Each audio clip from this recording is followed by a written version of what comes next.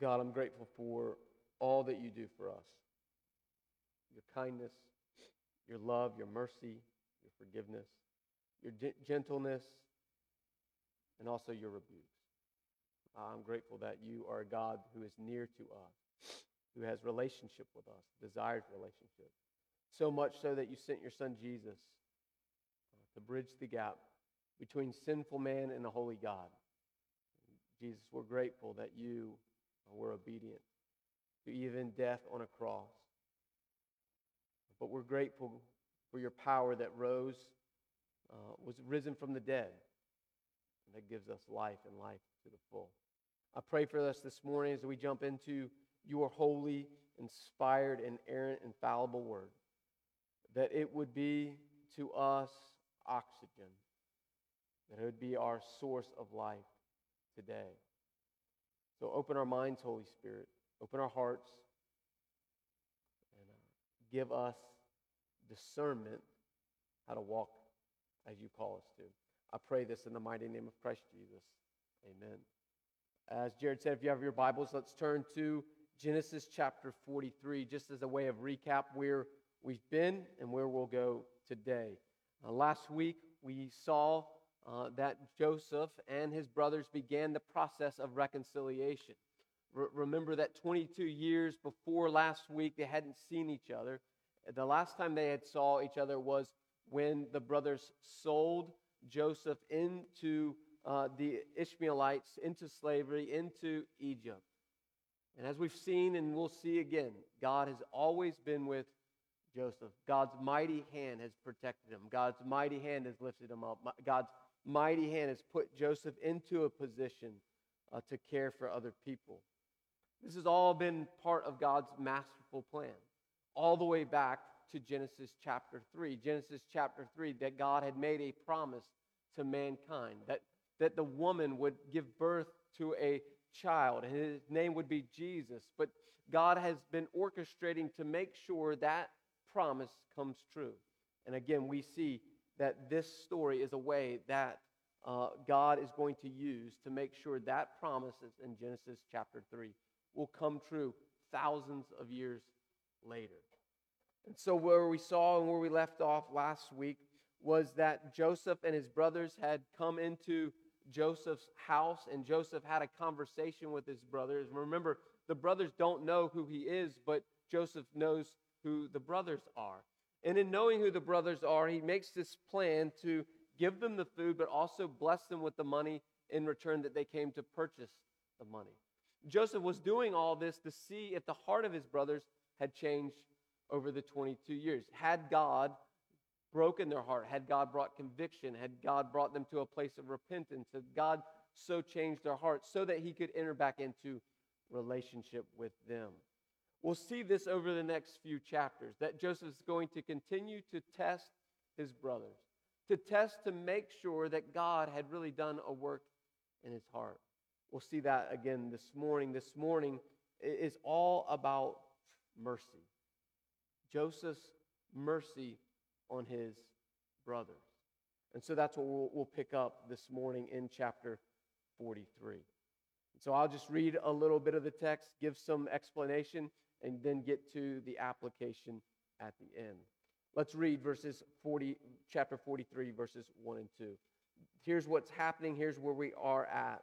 This is 2 years. We know this has been 2 years since they've returned home. So remember, Simeon, their older brother, is still in prison, has been in prison, bound by Joseph for 2 years. And it says this, "Now the famine was severe in the land, and when they had eaten the grain that they had bought from Egypt, their father said to them, 'Go again, buy a little food.'" So remember that the dream that Joseph had interpreted for Pharaoh, would there be these 14 years of Egypt, 7 plentiful years, 7 not so plentiful, famine years. And so we're in the middle of the second part of the dream, that there was this huge famine.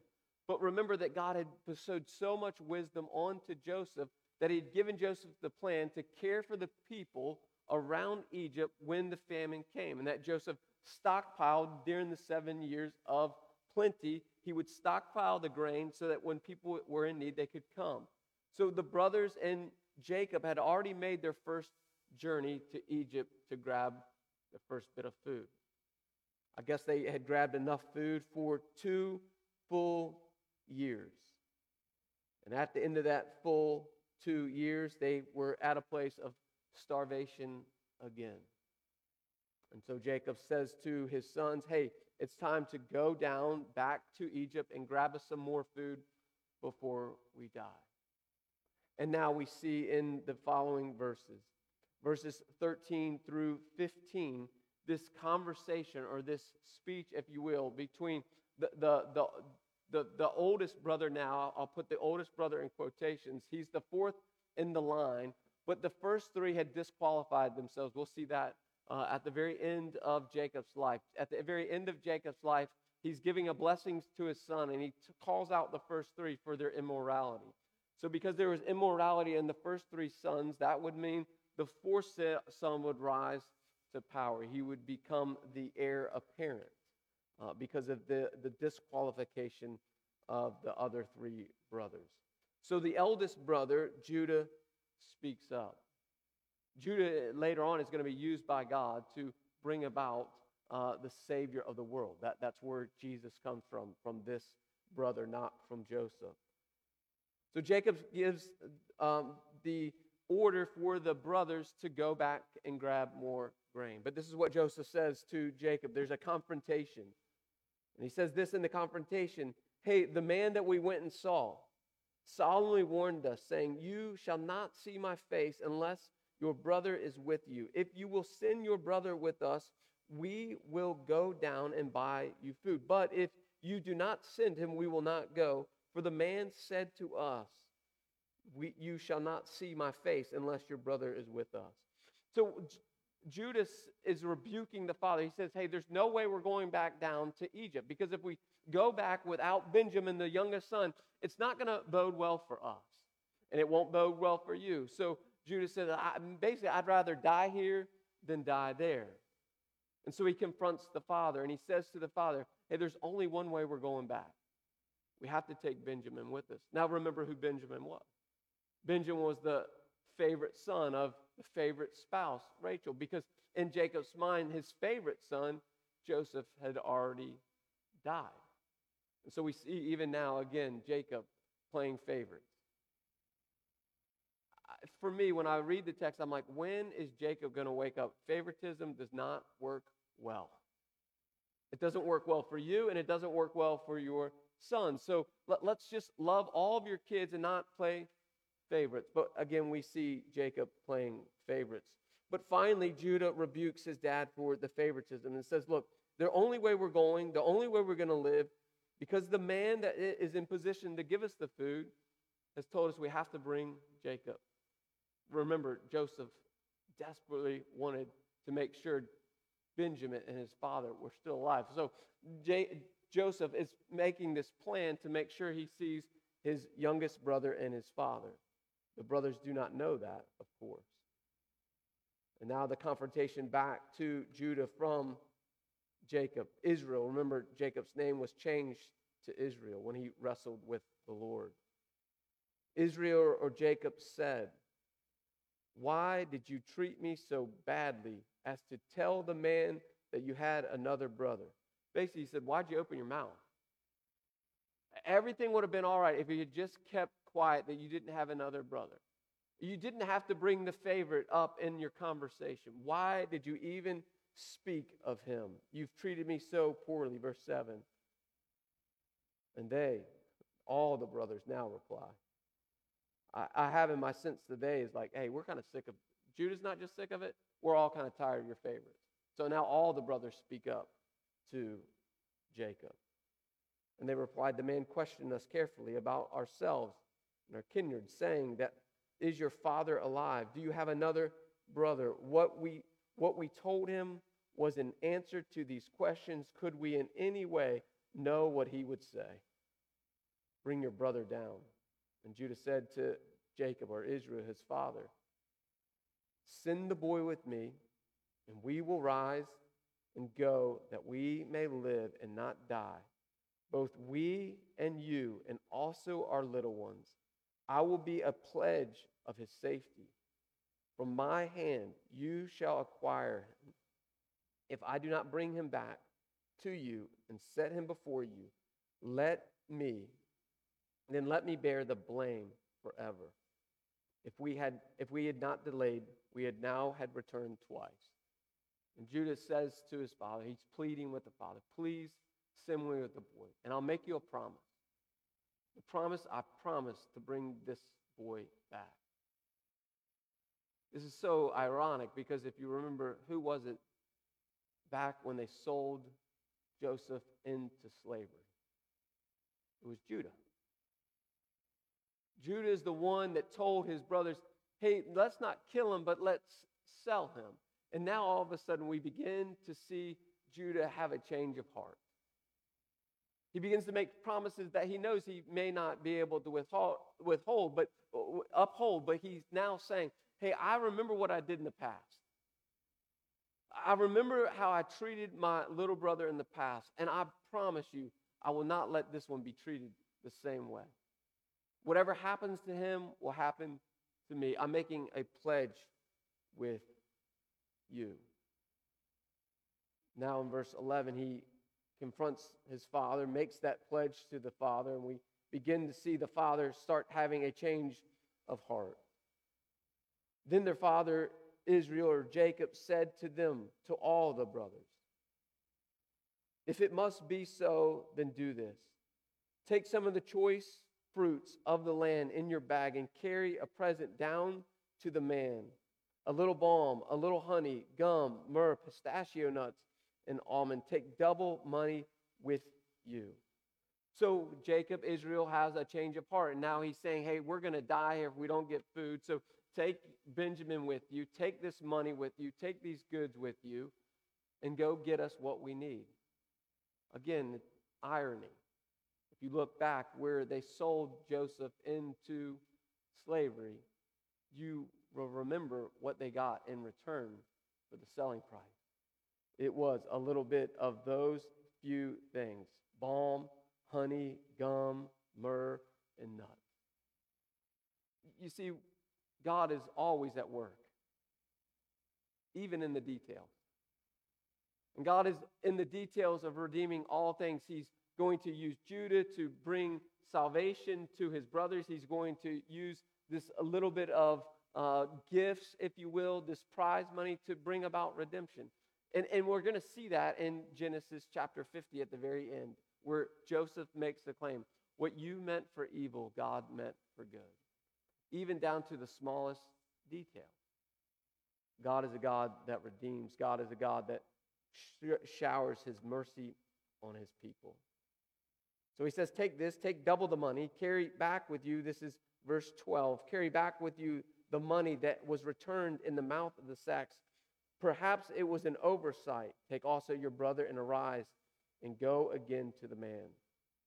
And then there's this small prayer that Israel or Jacob prays over his sons. May God Almighty, or God El Shaddai, grant you mercy before the man. And may he send you back your other brother and Benjamin. And as for me, if I am bereaved of my children, I am bereaved. The quick prayer is this: may God have mercy on you. Meaning this: may God give you mercy. Mercy means compassion. Will God have compassion on you as you go? May you not get what you do deserve. You see, we have a merciful God. God does not give us what we do deserve. Amen? And we see that already in the text. We see that Jacob realizes that there is a God full of mercy. We'll see that throughout this story. My prayer for us is that you today, myself today, would feel the mercies of God. And we would be so overjoyed with the mercy of God, the same way those 11 brothers were that day. So he prays over them, and then he sends them on his way. And so it says, then the men took the present, and they took double the money with them and Benjamin, and they arose and went down to Egypt and stood before Jacob. One small verse shows us the journey from Canaan all the way to Egypt. Again, they're standing in front of Joseph. Now we'll see the backstory, what Joseph is seeing. And when Joseph saw Benjamin with them, he said to the steward of the house, "Bring the men into the house and slaughter an animal and make ready for all the men so to dine with me at noon." That verse ought to remind us of what is said in Luke 15. Remember, Luke 15 is the story of the prodigal son. The prodigal son, the father is always out watching for the son's return. The same we see as this. There must have been something in the heart of Joseph that when he told them 2 years ago, "You have to come back," he had a place and a belief in his heart that the brothers would return. He had this hope, this expectation that the brothers would return. So I don't know if he's out on his patio. I don't know if he's looking out his window. But what we see here is Joseph looking out the window, and from a distance, he sees young Benjamin. Again, irony. Remember what the last time a brother saw from a distance a brother coming. Remember, the plan was in place to kill the brothers. But here, instead of a plan to kill those brothers that were returning to him, the same way that Joseph had gone to see their brothers, and the brothers from a distance had seen that coat of many colors, that they conspired to kill him, Joseph conspires to shower mercy on them. Again, just as a small way of application, maybe that's you today. And the promises from God today, that He is waiting for your return. Not to judge you, not to kill you, not to smite you, but to lavish a feast onto you. Why? Because God is merciful. He's waiting for your return. So if that's you today, if you've wandered off for 2 years, 5 years, 10 years from the presence of God, return to Him and know the same way that Joseph looked out his window, the same way the Father in Luke 15 looked out his window. The Father and Joseph and our Father wait mercifully for your return, to shower gifts upon you, to make a banquet ready for you, a feast ready for you. Verse 17, the man did as Joseph told him and brought the men to Joseph's house. And the men were afraid because they were brought to Joseph's house. And they said, "It is because of the money which was replaced in our sacks the first time that we are brought in, so that we may assault us and fall upon us, to make us servants and to seize our donkeys." See, it would have been out of place for a foreigner to get into the house of an Egyptian. Egyptians and foreigners do not mix. We'll see that later on in the text. They won't even eat together. So here Joseph's brothers are thinking, "Man, we are in big trouble." Remember what they said in chapter 42. They said that this is God's judgment on us. And maybe they're thinking again, this is God's judgment on us. We're finally going to get what we do deserve. And they're terrified. And they say to the steward that's bringing them into the house of Joseph, "Hey, this is because we must have stolen the money. This is because of what they think that we did, the wickedness that we did. And he wants to take us and make us slaves and steal all of our stuff." Which I think is quite silly that they think that Joseph wants to steal the donkeys. Remember, Joseph is second in command. He had everything at his disposal. He didn't need their donkeys. But they're so terrified. So they went up to the steward of Joseph's house and spoke with him at the door of the house and said, "Oh, my Lord, we came down the first time to buy food. And when we came to the lodging place, we opened our sacks, and there was each man's money in the mouth of the sack, our money in full. And we have brought it again with us, and we have brought other money down with us to buy food. We did not know who put our money in our sacks." They're pleading with the steward. They're making their defense. I wonder how often we go to God and make a defense. "I didn't mean to do it that way. Someone else did that to me. But look at the response of the steward. Remember, the steward is an Egyptian, not a God-fearing man at all. He would have been a fear of many gods, not Yahweh. But he speaks in terms of Yahweh, the Israel's God, the God Almighty. And he replied, peace or shalom to you. Do not be afraid. Your God and the God of your father has put treasure in the sacks for you. I received your money. What the steward knew was this. Maybe it came from Joseph. We're not sure. But what he is saying to them, God is in control. You see, God is always working behind the scenes. Even again in the minor details of putting a little bit of money back into a sack, sending them back home. God is in the details. And he says to them, be at peace. It is God who is working in you. It is God who is at work. God is doing for you what you cannot do for yourself, that you couldn't even imagine doing. Peace be with you. As a side note, this morning we can have peace because we're assured that God is always working in the smallest of details. Do you have peace knowing that God is working in the details? And they go on to have the conversation, and then he brought Simeon out of prison. Could you imagine that moment? 2 years in the making. Simeon finally sees his brother. He had to be in disarray, 2 years in prison. I couldn't imagine. And then when the man had brought the men to Joseph's house and given them water, and they had washed their feet, and when they had given their donkeys fodder, they prepared the present for Joseph's coming at noon. And they had heard that they should eat bread there. And when Joseph came home, they brought into the house to him the presents that they had with him, and they bowed to him to the ground. Remember the dream that he had had 22 years prior. That all of his brothers in one accord would bow before him. That dream, that promise is fulfilled in that passage. Remember, it started back in 42 that 10 of the brothers had bowed before him, but Benjamin was still at home. And so that first dream, that the 11 brothers would bow before him, is fulfilled in that one verse. And then Joseph inquired about their welfare and said, is your father well?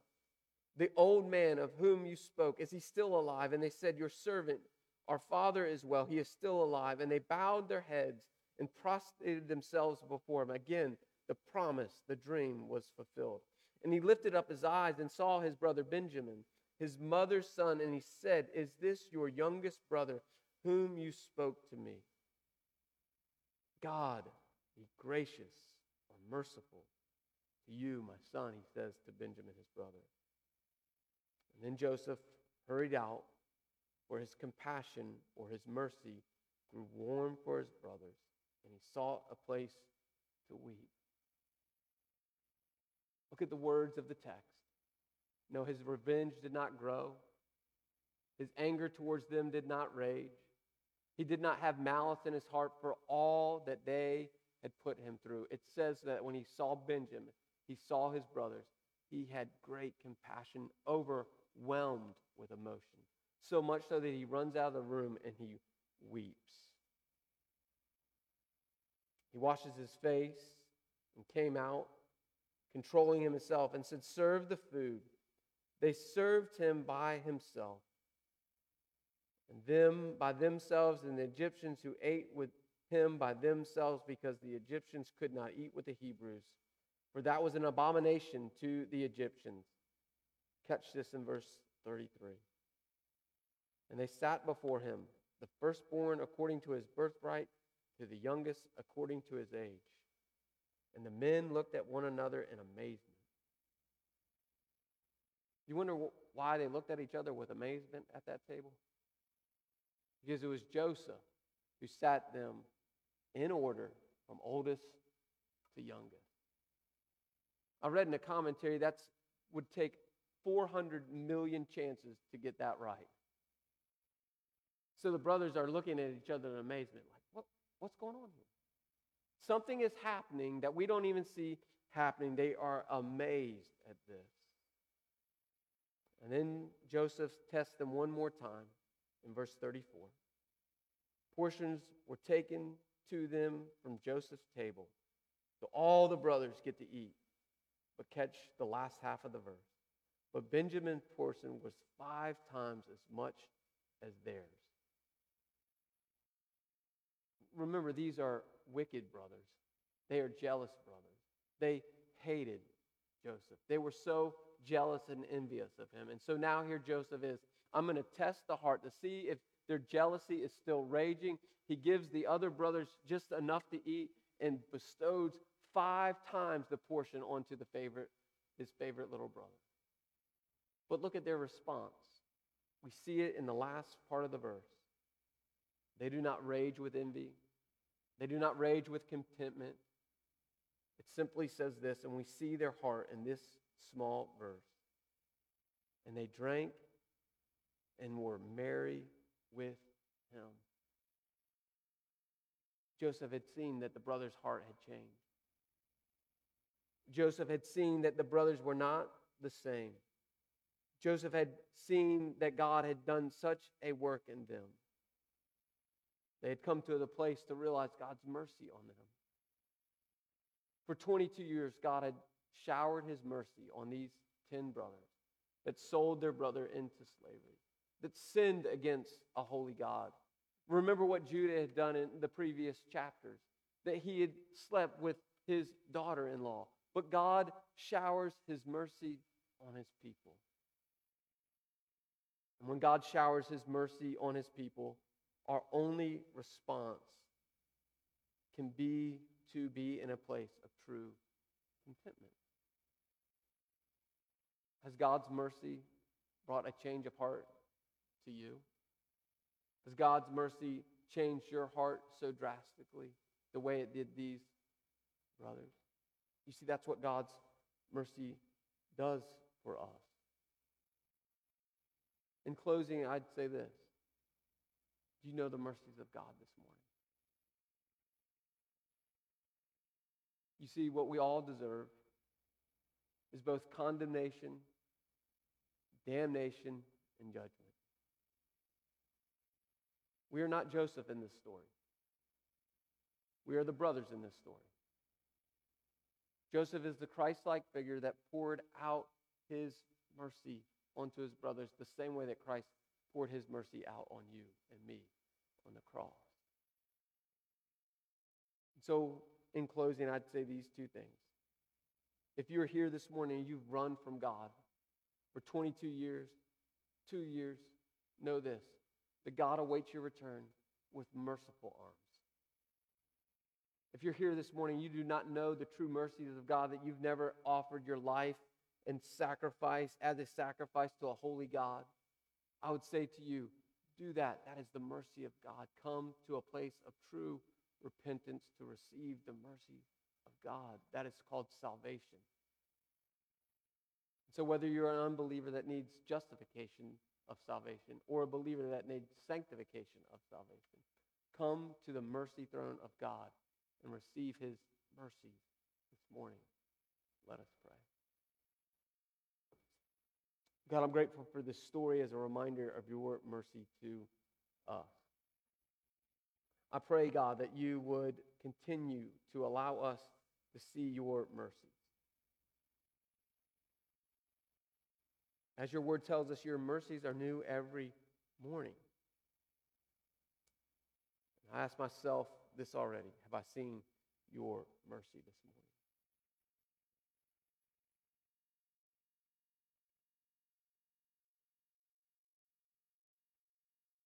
You are good to us. You are kind and gentle to us.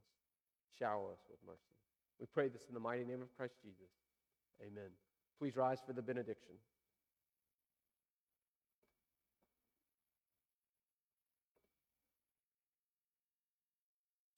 The Lord bless you and keep you.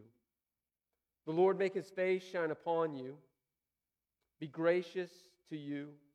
The Lord lift up his countenance and give you grace and peace today. Amen. Grace and peace to you. Remember, if you want the Valentine's Day dinner, please fill that out. Give it to myself or Tracy, and we'll get you a meal this coming Saturday. And prepare your calendars for our business meeting on Wednesday. Grace and peace to you today. Strong